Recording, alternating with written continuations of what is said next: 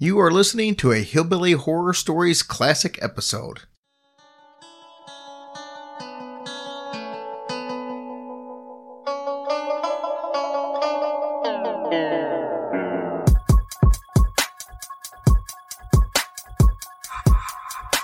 It's about to be a fun ride. Follow along, watch as we slide. Paranormal just hit the lights. Goosebumps all through the night. Mix in just a little bit of twang. That girl sure can't do a thing. Together, hillbillies go insane. Laugh so hard it'll hurt your brain. Podcast you won't ever change. These two here, they got the recipe. Sit on back and listen in to some of our darkest mysteries, eh? Welcome to Hillbilly Horror Stories. And now here's your host, Jerry and Tracy Polly, and their dog Ninja. Hey, it's your boy Mr. 110 himself, Tragic with Souls Entertainment. But today you can call me Mr. Intro. And when I'm not in the studio recording music, I'm listening to Hillbilly Horror Stories with Jerry and Tracy. Make sure after the podcast you check out some of my music at ReverbNation.com/Mr. 110. That's MRONE and the number 10. And like the Souls Entertainment page on Facebook. But for now, sit back and listen to two of my favorite people do their thing. Let's go.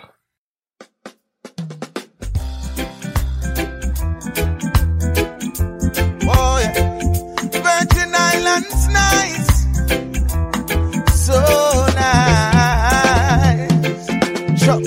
I'm so proud to be from the VI, a place of history like the African side, yeah. St. Thomas and St. John and St. Dry, nothing can come between us but the waters that divide, yeah. Even though we're just a few square mile, I travel around the world with Virgin Island pride, yeah. A lot of people still going through strife, and still we live a joyful life. That's why the place nice, so nice, so nice. Sweet, sweet St. Thomas nice, so nice, so nice. St. Cry full of pure vibes, so nice, so nice. St. John a real paradise, so nice, so nice. All right, welcome everybody to episode 57. I am Jerry. And I'm Tracy. What we want to start off with, the music, typically we want to put the music to where it matches one of the stories. We didn't do that this time. The music you actually heard was from an artist from the Virgin Islands by the name of Pressure, and he was actually just starting to get his legs and starting to become pretty well known at the time we were living there about 3 years ago.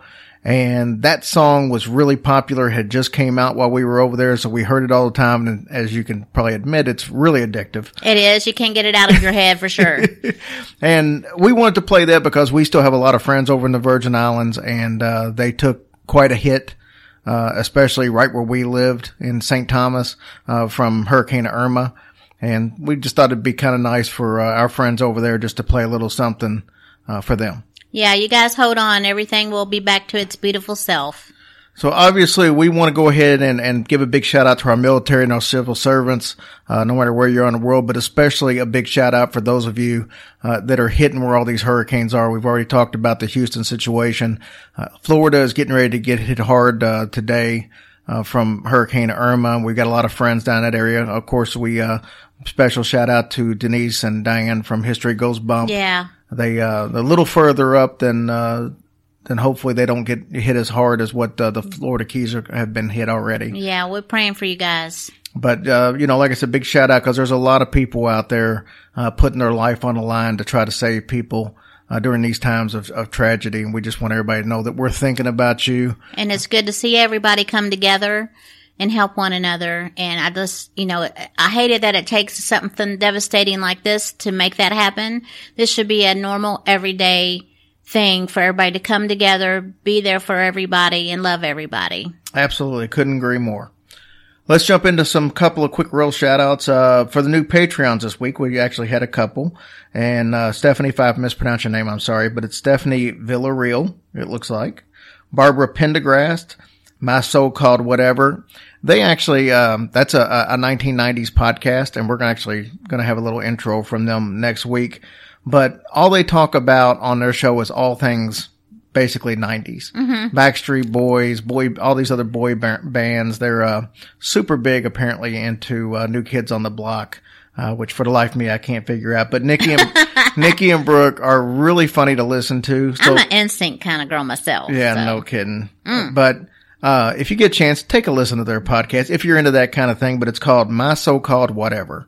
But it's entertaining, even if you're really not into the boy bands and stuff. They talk about all things 90s. Oh, so yeah. It's a trip down, if you're 30s, mid-30s, early 40s, it's a trip down memory lane. Yeah. So it's kind of cool. And then also Donna Smith. Thank you, Donna, for thank you guys so much. jumping on the Patreon Patreon bandwagon. Once again, and I keep forgetting about this. I'm sorry. We're just not used to self-promoting ourselves. But if you want to join our Patreon where you get extra episodes every month, $5 a month will get you 2 episodes. And that is, on our website. So go to our website, hillbillyhorrorstories.com and on the donate/Patreon page, that's where you can find us. Click and you can join up there. Okay. iTunes reviews. I'm probably going to mispronounce this one, but looks like Ammo Baylor. We got Southern Monkey, Saint Works Art, My So-Called Whatever. Once again, thank you, ladies. Rock and Fence Post, Joyous Grace. Cheeseburgers are delicious. Who are you telling? AOKIBI. Kibi? I don't know, but I love these names. And Colleen Z. And Colleen's been wanting to give this for a while. She actually gave us one, but she forgot to hit the submit button. Oh. So she had to go back and redo it. Oh, well, thank you guys so much. Just more friends. I love it. Yep, absolutely. We are 100% on board with iTunes reviews. Like I said, if you guys want to donate on Patreon or just send donations to the show, we greatly appreciate that. But if you can't do that, but can give us an iTunes reviews, hey, that's just as good to us because everything we do helps us out. Yeah, makes us happy. With that being said, we actually have some really positive things happening on the show. First and foremost, I want to thank Jim Harold. You've heard Jim on the show. This was a huge deal to me. It might not be a big deal to anybody else, but to me, it was as huge a deal as it gets. But there is a show out there most of you who listen to the show are probably familiar with. It's Coast to Coast AM. They are the epitome of what a paranormal show should be. They've been out since the early 80s. And without them, there wouldn't be anything like us or some of the other shows you listen to because they were the first radio show or TV show to come out and focus strictly on the unexplained, paranormal, UFOs, that type of thing. And to me, that's like American Bandstand was to music or the Ed Sullivan Show. That's what they are to paranormal. They've been around for 35 years. And Jim Harold was actually a guest the other night on the show.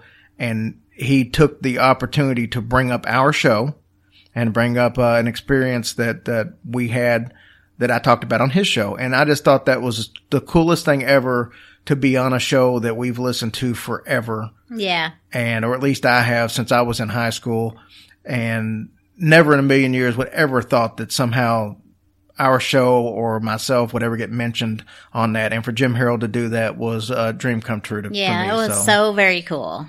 So just wanted to say big on that. Okay. We got a couple of cool stories for you guys tonight. One of which has been mentioned a whole bunch of times.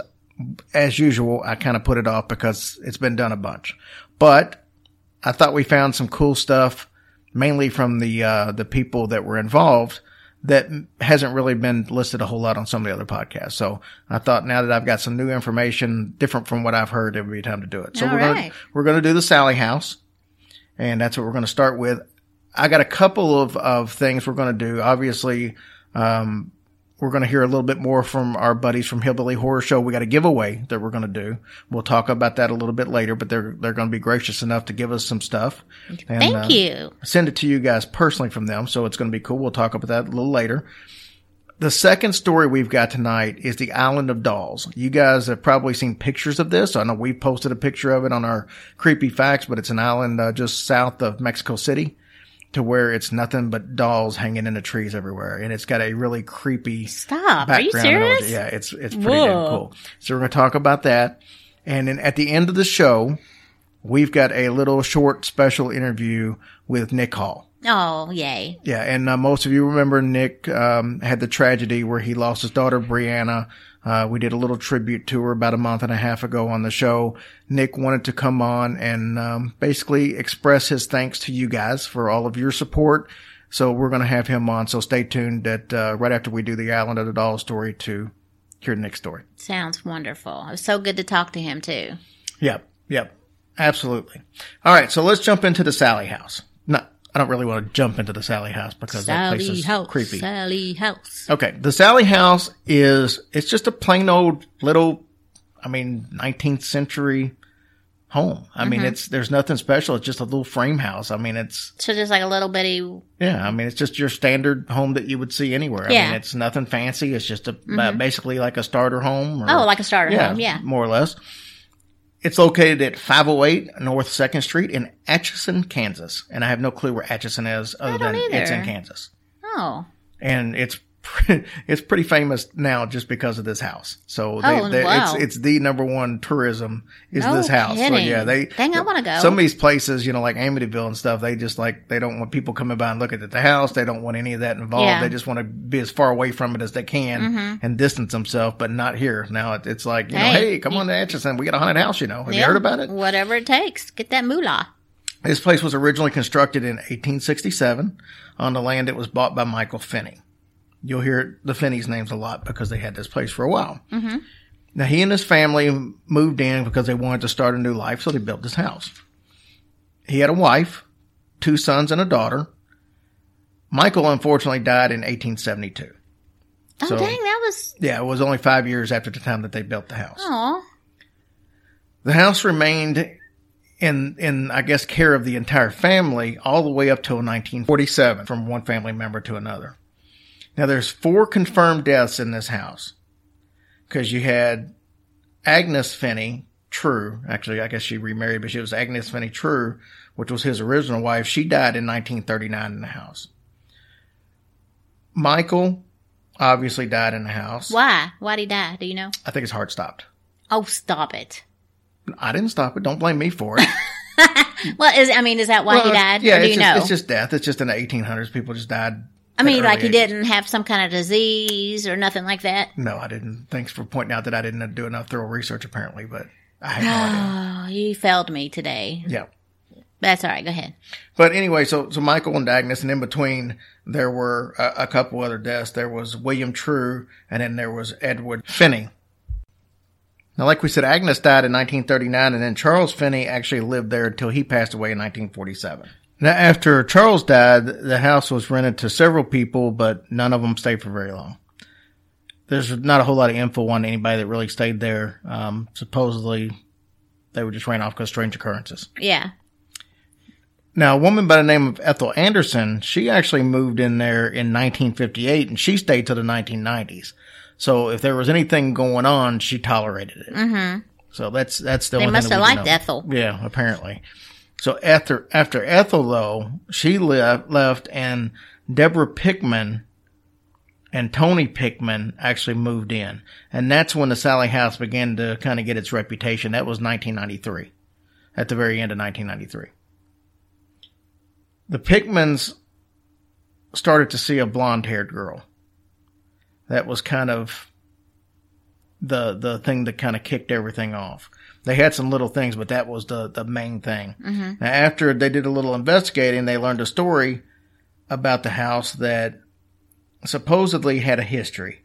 And there was a reputation from all the townspeople that they had told from years the story of Sally, which is how the home got its name, obviously. Sometime, supposedly in the early 1940s, a frantic mother brought in the limp body of her little 6-year-old daughter to the house. This was the house of the doctor, which was actually Charles Finney. Oh. So he was the town doctor at the time. His office was downstairs, and then his family lived upstairs. Yeah. Mm-hmm. The little girl's name was Sally, and she suffered from acute appendicitis. Oh, dang. Now, he knew that he had limited time to be able to do anything with this mm-hmm. surgery. So he gave her some anesthesia, but apparently he didn't wait long enough for it to take effect. Oh, no. And as he started operating, the story says she woke up and screams, and she actually died of shock and a loss of blood. Oh, poor baby. But this is how the house became known as the House of Sally. House. Yeah. We're not the House of Sally. Oh, we're not the House of Sally. You're thinking of the House of... the Rising Sun. No, yeah. I'm just kidding. That was last week's show. Yeah. That's so sad. I can't even imagine that she was like not even out and he was like cutting on her. Well, I mean, and supposedly the last image of this little girl was basically a man torturing her. Oh. Because that's the way she would have taken it. Well, You just yeah, wake up, she couldn't, yeah.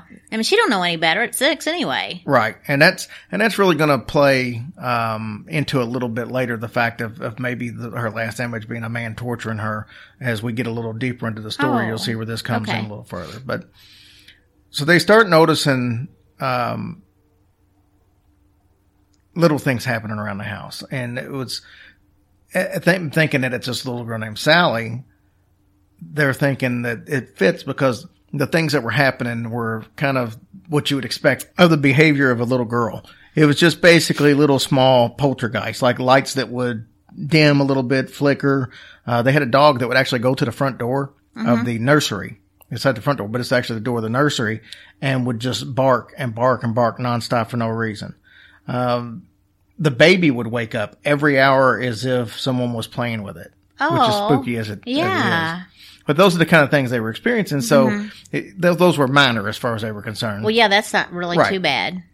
Now, one of the next door neighbors actually could see the nursery window from her place. And she told Deborah one day, she said, "Why do you keep the light on in the nursery all night long when the baby's trying to sleep?" And she said, "Well, first of all, you nosy whore." I'm just kidding. She didn't say that. That's what I would have said, though. But this came as a shock to her because she always turned the light off. Yeah. So there was no reason for the light to be on, but the neighbor was noticing it on all night. So July 14th of 1993 is when the shit hit the fan. Deborah, her sister Karen, and Tony, they were all at the house together, right? And they were out doing something. Well, they come home.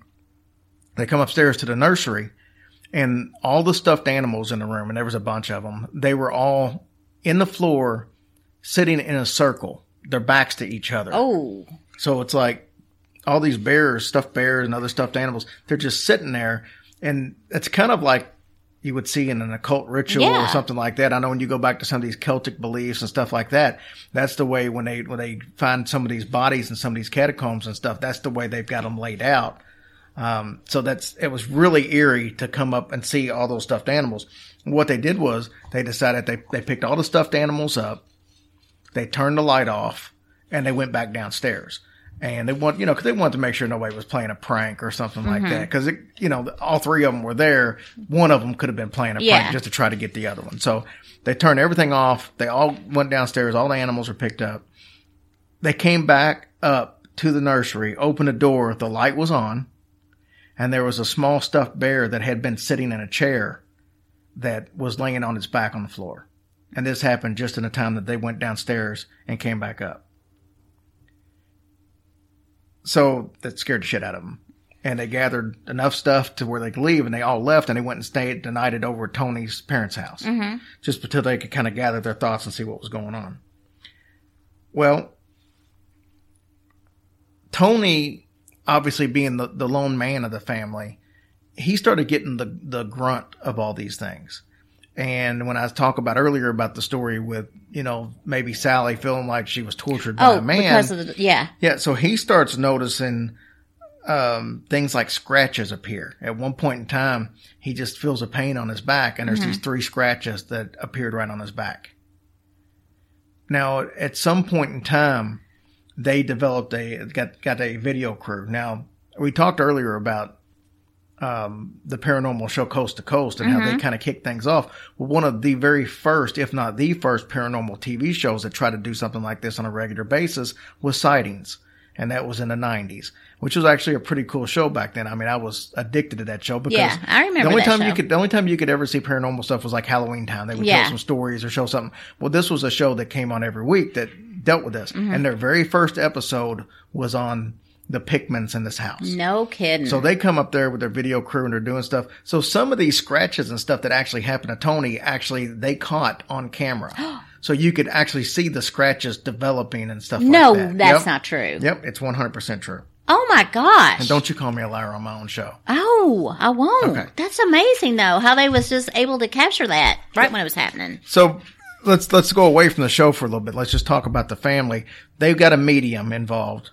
And this is how they started finding stuff out. The medium claimed that she could contact Sally, and she had like a really good rapport with her. Sally tells her that there was another spirit in the house as well as her. The spirit was in her 30s, and she didn't like the spirit. So Sally really wasn't the one doing all that stuff? Not according to this medium. Okay. Sally was saying that there was an older woman that was kind of mean. She didn't like her, and that was the deal. She didn't like Sally? Yeah, and vice versa. Oh. Sally didn't like her because she was Okay. mean. Sally's a playful little kid, and Yeah. this lady's malevolent. So October 31st, 1993, Tony was in the kitchen, and he went to grab a glass, orange juice, I believe. I don't know why that's pertinent, but I just want to be detailed as Hey, possible. well, why not? And he turns around as he went to grab a glass, and there's this little girl. She's dressed in 1900s clothing. She's got blonde hair, pigtails. He goes and he draws a picture. He sketches a picture, which you can actually find this picture online. It's actually a pretty good drawing. He draws a picture of this little girl and he shows it to Deborah to say, this is what I saw. Now, obviously, this starts to make sense because it's about the age of a 6-year-old kid, as in the story and what the medium had already said. Mm-hmm. But this is the first time they've actually seen an apparition or anything.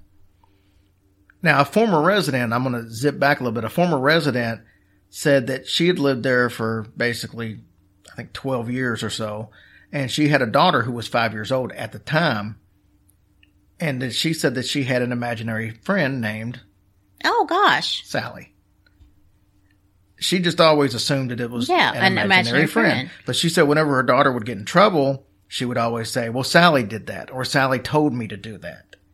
And of course, she just assumes that's just a kid just trying to get out of being in trouble. Well, what I want to know is how come that apparition stood still long enough for him to draw that picture? Well, I don't think he took the picture like, I don't think he stood there and drew it while he was looking at her and telling her quit blinking and stuff like that. He drew it from memory. Oh. I love you though. Well, I mean, heck. Back in the day, selfies took a little longer, that's all. So You hate me. So 11 years after this woman had moved out of the house, he shows her the picture of this little kid, or the kid that had the imaginary friend. Yeah. So 11 years after they move out, he shows her this picture and says, hey, this is what I saw. And the little girl at the time said that was her imaginary friend. Oh, how cool. Yeah. Now, obviously, another huge problem was fires that would just start in the house randomly. And most of the time in the nursery. Oh, my God. yeah. In the nursery? Right. And 2 other previous residents reported that they had the same problem, that fires would start in that same room that they were using as their nursery. So that's not cool, though. no, that's not cool at all. Now, obviously, it got worse from there. A lamp was thrown at Tony's mom. I don't know why. I don't know what she said to aggravate the spirit, but they threw a lamp at her. He started to hear these scratching noises from behind his headboard. He said that it sounded like Mice. Well, he said it like there was an animal trying to get out of the wall. Oh, my gosh. That would make me move right there. I know it would. So one night, the entity grabbed him by the wrist and yanked him out of the bed, so much so that it left red marks. Oh, my gosh. Tony said that he knew at this point that he was dealing with something way more than a little girl. This obviously was not... Why is he letting some woman beat him up like that? I don't know what kind of a wuss he was. Maybe he was taught not to hit women even in the afterlife. Oh, I don't know. that could be true. Well, But anyway, he goes to his wife. This is fantastic. He goes to his wife and he pretty much begs her to leave the house. But she really hasn't had anything happen to her. He's the one getting the scratches and yanked out of bed and all this stuff. She hadn't had anything happen, so she don't want to leave. She's happy there. no matter what it did to her husband. So Well, what a hoe. So there she goes. And as you could think, it's just going to feed on it, and it only gets worse from there. Tony said it got to the point to where if he was in the house, he couldn't even think a happy thought. He said all he could think was strictly that he wanted to hurt Deborah, which she wouldn't let him leave the house. I can see why he might be thinking that way. as Chris Rock said, I don't condone it, but I understand. So he said that he became a completely different person. Oh, I'm sure. He said it made him tear up to know that something could actually make him feel it inside the way he felt and make him even capable of doing something like that. He said as much as he hated to say it, he planned on slitting her throat. That's what this thing was making him feel. Well, And, why didn't that spirit pick on her though a little bit? To show her it's for real. What she seems to think. Well, actually, give me a few minutes and I'm going to get into that. Oh, okay. Because I've got some, I told you I had some information strictly from them. Yeah. And that's where this comes from. Okay. But in 1994, the Pickmans actually moved out of the house. Okay, they did finally. So they lasted every bit of a year. He'd be like, "Bitch, you coming? I'm going." So after the Pickmans moved out, a woman and her husband and 2 kids moved in. They reported no paranormal activities. So all good, right? Mm-hmm. No. Nope. Surprise visit from the landlord, Les Smith. He discovered something pretty screwed up in the basement. He found a pentagram in black that was painted on the floor. Oh, dude. He found an altar, a black kettle, and a black robe. Okay, did he discover that right after the Pittmans moved? No, this was after the other people had already been living there. Oh. So it turns out that the lady that had moved in, she was a Satan worshiper. Oh. And she was practicing sacrificial rituals Oh in the my basement. gosh. Which, that's another reason to believe something evil was in that house because of the fact that, you've got, it's just funny that somebody else moves in and they just happen to be a Satan worshiper. Yeah, yeah. Well, And unless there's you got actually, a buddy to hang if with. you actually go to that house today, there's actually like a black spot there. It's kind of smeared, but you can still see the faint outline of the pentagram where the rituals actually took place. Oh, wow. Now, many believe that the demon that was there actually still stays in the basement. So I don't know if he's like renting it out or he's just there. But he stays in the basement, specifically in a hole that's in the very back wall. It's almost like there was a portal there. And, when you bring a demon into a house or something like that, once it's brought in, that's the hole where it can come and go from. And there's an actual hole busted into the back wall. And you can actually, it goes back a little bit. So spackle don't work? No, it would take a lot more than spackle. But that's what a lot of people seem to think, that that's where this demon, that's where this portal to hell or whatever the case is actually at. Now, Deborah Pickman seems to think, as you asked, that she seems to think that the spirit had a thing for her husband. Oh. Yep. And if that's the case, that might be why she was always on him. And that's why he would have these feelings of loathe and hating her. She also thinks that it could be a possession deal. She remembers one certain time where he was laying on the couch asleep. She was standing there and he just kind of raised up and looked at her. And she said in a really strange voice, said, "He's mine." Ooh. And then he laid back down and she said he woke up like 20 minutes later and he didn't remember any of that. So she likes it rough. Right. Apparently. She apparently likes it real rough because Deborah said the reason that they actually moved out of the house was because one time Tony was upstairs and whatever this entity was shoved him in the back so hard that it knocked him off his feet and forward and he just barely missed the staircase. So they were in the, he ended up falling into like the banisters and stuff like that. But she said if it had been just a little bit further over, he would have tumbled straight down the staircase and there's no telling what would have happened. Well, don't she know that you can, if she was sweet to him, they might have worked out. Well, she blames this on sightings because remember I said that sightings came. She said that it was almost like everything intensified when sightings got there. She said, a lot of people look at the stuff on the show and they said, sightings had to enhance that somehow. Right. They made it look like more than what it was. And she said that's not the case at all. She said it was almost like the spirits were putting on a show for sightings. And she said so much to the point that that's why they stopped the investigation. She made them stop the investigations and leave. But she said everything after that was just magnified to the point where they end up having to leave. So that's kind of the situation on that. But who was Sally? That's the question. So we know what we heard the story of Sally was, But who actually was Sally? Was she a little girl that this story really happened to, or was this fictitious?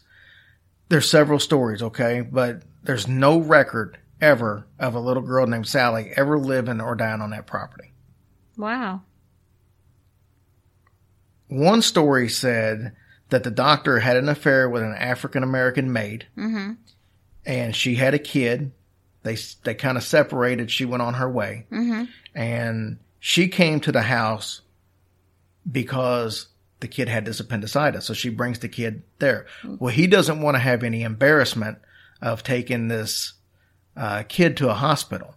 So he decides he's going to do the surgery right there in the house.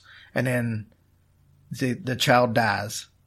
And then the mother, so furious that they wouldn't go to the hospital to save him some grief. Oh, stupid and man. some shame, that she went to attack him and he killed her, and they buried both of them in the basement. That's one story of what possibly happened.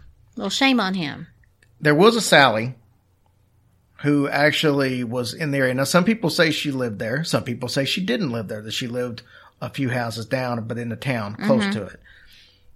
But she passed away in 1905, and she was an African-American woman in her 30s that had like 4 kids. And she actually, most of her kids lived older than she did. So there wouldn't have been a younger kid. But that's the only Sally that's ever dictated that was in there. And there's and she's actually buried in the cemetery that's right there close to the home. Okay. So there's some people that think that that's where the confusion came from, because her name was Sally, that maybe that's the kid. But that actually does kind of go in line with what the medium said of there being a 30-something-year-old woman that could be causing it. So there could be a little girl, and there could be that lady, this woman. Now, they still give tours today, and people report the dimming lights, being touched, cold spots. One lady actually said that she was spending the night there because they will paranormal investigators to spend the night there. She said she was spending the night, and she just happened to wake up. She was laying on her side, and she woke up, and laying right beside her was the most hideous face she had ever seen, just staring right back at her. Oh, hell no. So that kind of freaked her out. Whew. But that is the story of the Sally House. Well, that was very interesting. And that stupid man, he caused all this trap just because he didn't... Let's remember, as we've said on several stories that we tell, there's no proof on a lot of these. Some of this stuff can just be relished over the years. It's just like the whole broken telephone game. You tell me and I'll tell you. I mean, now we're looking at 60, 70 years. Yeah. But there really wasn't a ton of stories other than the Sally story coming out of this house until the Pickmans. And so some people say that they were faking the whole thing. But Sightings seems to think that they weren't faking any of it. And, so who knows what the situation is. But, they lived there for a year, and then they got their asses out. And so there's nobody living in it now, right? It's privately owned, and they pretty much use it for tours. Okay. Well, that'd be kind of cool. I'd kind of like to go see that. Yeah. So we may do that one day. Yeah. If we ever get a situation where we're full-time podcasters, that'd be the kind of stuff we do. We'll take an occasional trip and film it for our Patreons and take a bunch of pictures and How stuff fun like is that? That would be great. So that's what we're going to do. Well, good job, babe. That was a good story. Thank you. You're I appreciate welcome. that. So we're going to move on. We had the story of the Island of the Dolls, and we got Nick's interview we want to get to. We got a couple of features we're always going to try to do. So let's do the creepy fact of the week. Okay. Good for that? I'm ready. In 1976, a film crew went out to a haunted house in a California amusement park. They wanted to shoot footage for a pretty popular TV show. I'm not sure what the TV show was. They discovered a body hanging that they thought was a mannequin. And then upon further review, it was actually a real dead body that had been in circulation amongst carnivals and amusement parks for over 60 years. No way. Yeah. I would poop my pants if I seen that and found out that was real. Yeah, because I mean, this thing, I've seen pictures of it, so it does look like just a good special effect. Oh, wow. Ooh. Well, let's jump into what's hopefully a non-questionable story. Island of the Dolls. Have you ever heard about this? I have not, actually. What a shock. I don't know why you even asked me that question. All right. So like I said earlier, just south of Mexico City, there's an island right inside of a canal there. And I can't pronounce these canals, so I'm not even going to try. Okay. This is not your typical island. This island has thousands of dolls hanging all over the trees in various different ways, which we'll get into in a second. But these dolls came from everywhere, all walks of life, all different styles. They are mutilated. Some of them are just heads. Some of them are bodies without heads. Some of them are, you name it. It's kind of freaky. But what you got is people with a morbid curiosity like to come here and take pictures of the mutilated dolls. And like I said, many of them are hanging from nooses. Others have their heads just attached with spikes. Oh, God. It's kind of freaky. And obviously, like I said, this is now a huge tourist attraction, and that wasn't what it initially was designed to be. Because there's a bunch of sickos in the world. Right. Hey, let's go to the island of creepy dolls. Now, there's a tragic story, as you would expect, behind the doll collection that actually started over 60 years ago in this island. It was started when a man named Don Julian Santana, like that. That was pretty good, babe. But he began acting kind of strange at home, and he left his wife and his kid. Just one day, just up and left. And he moves to this island in the Hoki-Milko canals. So I said I wasn't going to try, but I did anyway. Hoki-Milko. He wanted to live out the rest of his life as basically a hermit. What the hell makes you just do that? Not a clue. She must have really been a bitch. Oh, my To gosh. just say, I just want to go live by myself for, Oh, for the really? next 60 years. So he got to these islands right around the 1950s, about the mid-50s.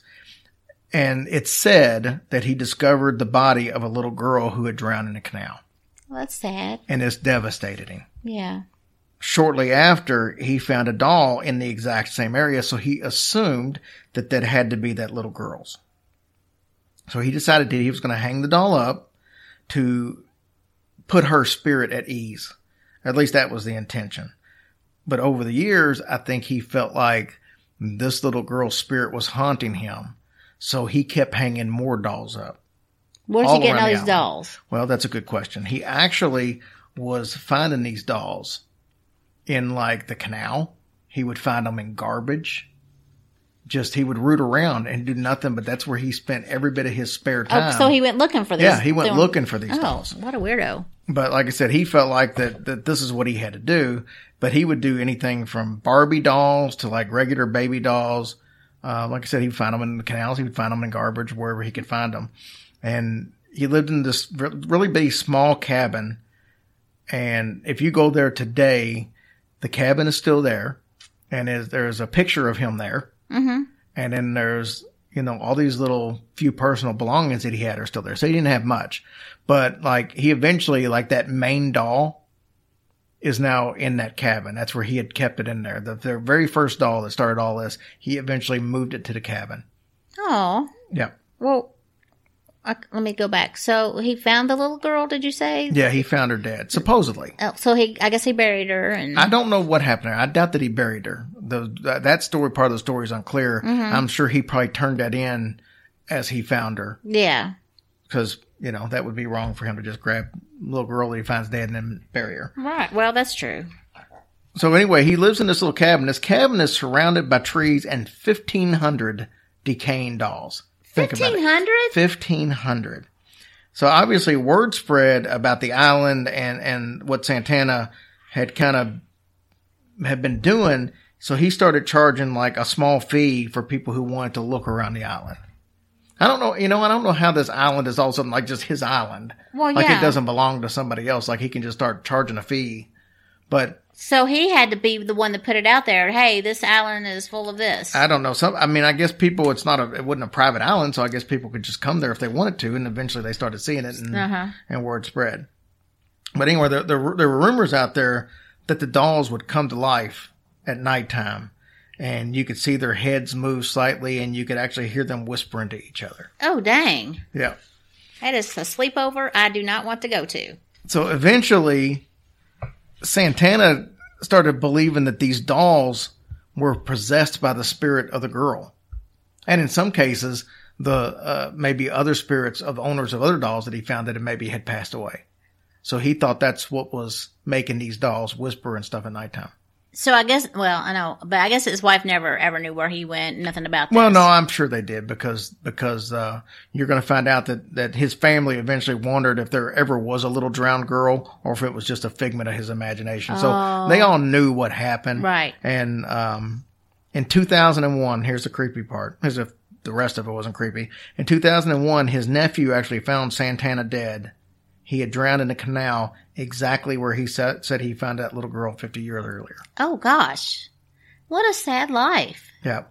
And now his nephew actually... Please don't tell me he moved to the island. He moved to the island. I don't know if he moved to the island, but he actually runs all the tours and stuff now and does the upkeep. Oh, wow. Now, see, I don't know if that's just a terrible idea or a smart idea. It's idea. I'm sorry. I know. I called it the second time. You said ideal, and then you said idea. I know, because I knew you were going to get me on it. Because even though his mind is sick, but then he kind of started making money. Yeah. Well, I don't think he made a lot of money. It said he took like little small donations. And what was he using money for? Well, seriously, what was he doing that for? And then, well, they said that some people at one point in time, they were trading. I guess he was doing like gardening and stuff there and growing stuff. So people would bring him dolls in exchange to get like a bartering system for like vegetables and stuff like that he was growing. He apparently grew pumpkins was one of the things that he grew. Oh, wow. That's random. That's what I kind of thought too. But he grew pumpkins and stuff like that. And so people would bring him dolls in exchange for that stuff. So he wasn't exactly getting rich off of it by any means. Yeah. So, I mean, I guess people actually then could drive to the island. They didn't have to take a boat. No, you got to take a ferry to get there. Oh, you do? Yeah. You got to take a ferry. You park and take a ferry over. Oh, see, I'd be so scared. Well, you never been on a ferry before? No, I mean, if you got on the island and then you missed your ferry and then you had to be stuck there with that crazy person. But he's dead now. Well, he wasn't back then. Oh. He might have said, you know what? These doll babies ain't cutting it no more.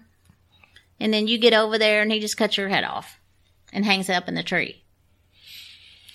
That's fantastic. Okay. So what we're going to do... I mean, seriously. That wouldn't be a bad idea. I mean, it's a terrible idea. Don't get me wrong. But I'm just saying.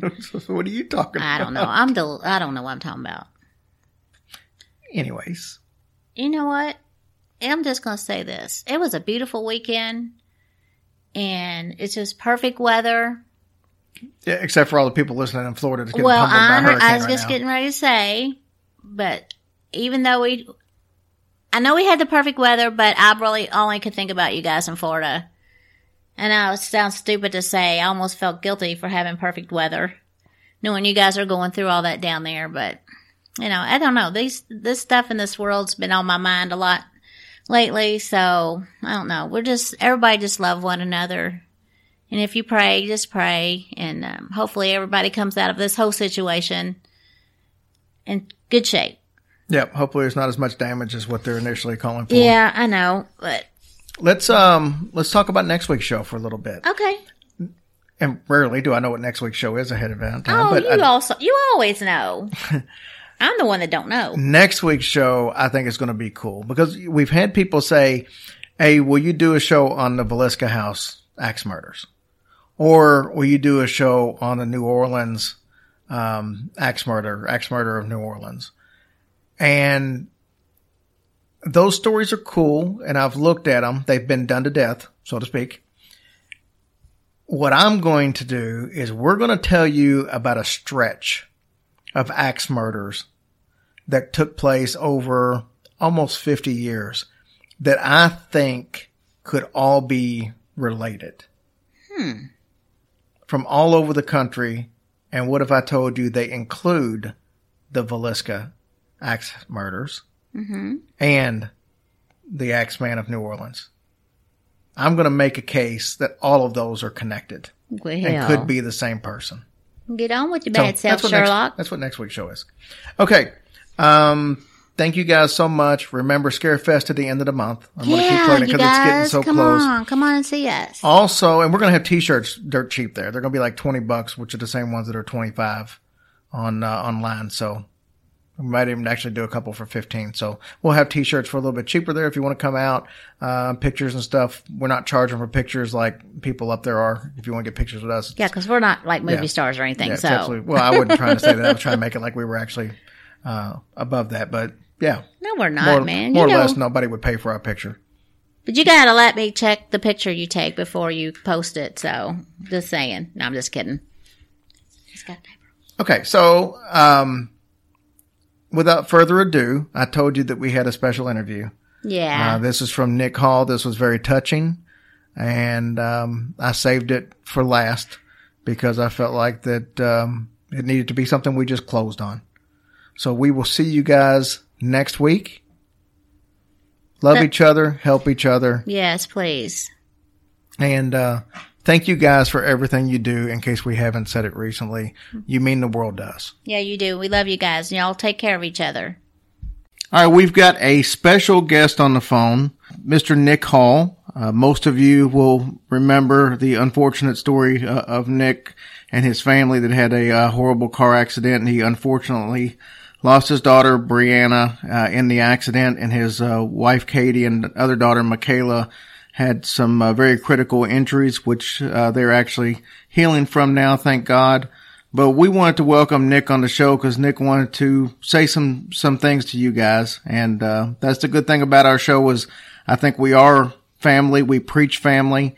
And I think this is a testament to actually putting those words into action. So, Nick, thanks for coming on. We appreciate it. Hey, Nick. Hey, thanks for having me on. I really appreciate it. So, I know we were talking a little bit earlier, and I can't imagine what the last month and a half has been like for you guys. Go ahead. I said it's been pure hell. I'm sorry. No, I'm 100%. I can't even. I'm at a loss for words even thinking about what you guys have had to go through. Give us a little bit of an update on how the family's doing right now. I know there's been a lot of medical attention with your wife and daughter. Give us a little bit of an update on how they're doing right now. Everybody's home and out of the hospital. Michaela got to come home. Saturday will make 2 weeks. We're still trying to transition her back into school slowly. You know, she still is having some major deficits due to the brain injury, but she's a trooper and she's fighting through it. Katie's doing well. She's improving every day. We've moved since the accident. We actually live in Lexington now. And our little boy, he had been staying with my parents because it was just too hard to try to take care of both of them at the same time. And luckily I had my parents, so they were there to help. But he's down here with us now, and he's really liking it, and it's making her feel better to have him here with us too. So you can probably hear him yelling in the background. That's a good sound right now. Yes, it is. Mm-hmm. To hear him laugh is, you know, on the bad days, it really helps. Nick, I know we had an outpouring of support on our end. We had, you know, people writing us on all of our social media and they were asking for updates, and I was trying my best to keep them updated from the updates I was getting from you. I know you wanted to say some things about some of the comments and stuff that you received also. Yeah, I can't even begin to thank everybody, you know, you and Tracy especially, and all the listeners from all around the world that have reached out to both me and Katie. You know, when you look on your Facebook Messenger and you get a message from somebody from Ghana in Africa, you know, think, well, how does this person even know that we exist, let alone what happened?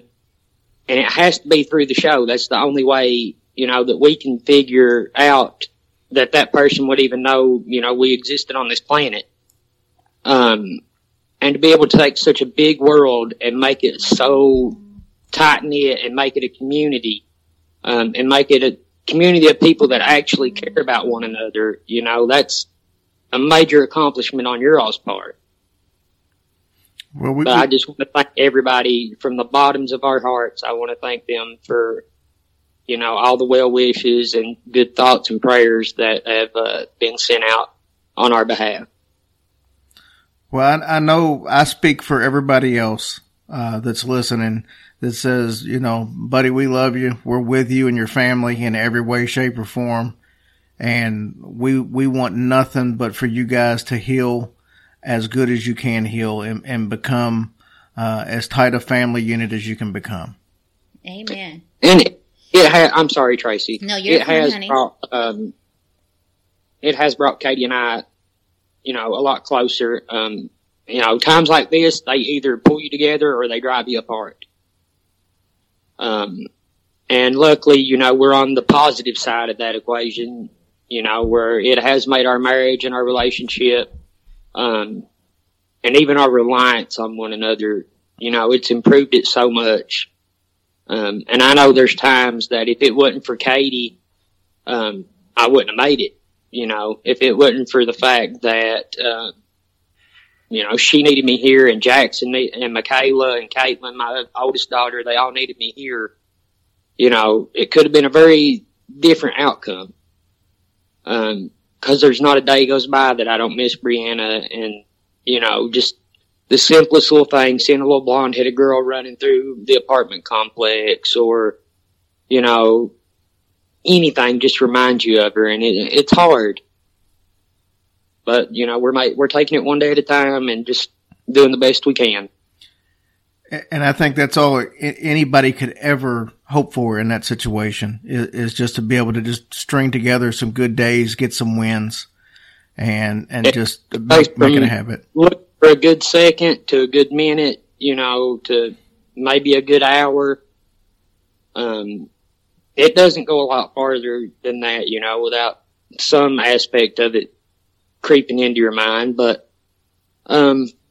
Jackson being here is definitely a good distraction. He keeps us on our toes. He's 4 and he's a little boy through and through, and he doesn't stop from the time his eyes open to the time they close. Nick, I'm so glad that you came on, and I know this has got to be tough to talk about. I'm sure you've tried to stay away from every situation you can to avoid, unpleasant thoughts, and I would be in the exact same boat. The one thing I will say is, on this show, we've talked a lot about depression. We've talked a lot about people being in tough spots and just trying to get through to that next day. And I think people hearing you and your story and actually, hearing that, sometimes you just have to survive. And I think that's what you're a testament to. And I think this is going to be good for a lot of our listeners to hear how you guys are coping with the situation. And that's what we've said pretty much from moment one, is that as long as there's some good comes out of this, it's still horrible and it still hurts. And, there's days that I don't think that I can even get out of the bed to put one foot in front of the other. But if our baby dying can improve the world in some small way, then it wasn't for nothing. And that's our thing, is we want to make sure that she didn't die for no reason. That there's some good that comes out of the tragedy. Well, like I said before, brother, we're with you 100%. I know everybody out there listening is pulling for you. And just know that you got the backing of thousands of people out there. Whether you know who they are, whether you don't know who they are, there's a lot of people that have you in their mind. You and your entire family. Yeah, we love you guys. And we love you all. And if it wasn't for you all giving me a laugh every now and then, this would have been a lot darker time. So I appreciate it also. It's no problem. Thank you so much, Nick, for coming on and sharing your story, brother, and nothing but pleasant thoughts for your future. Thank you.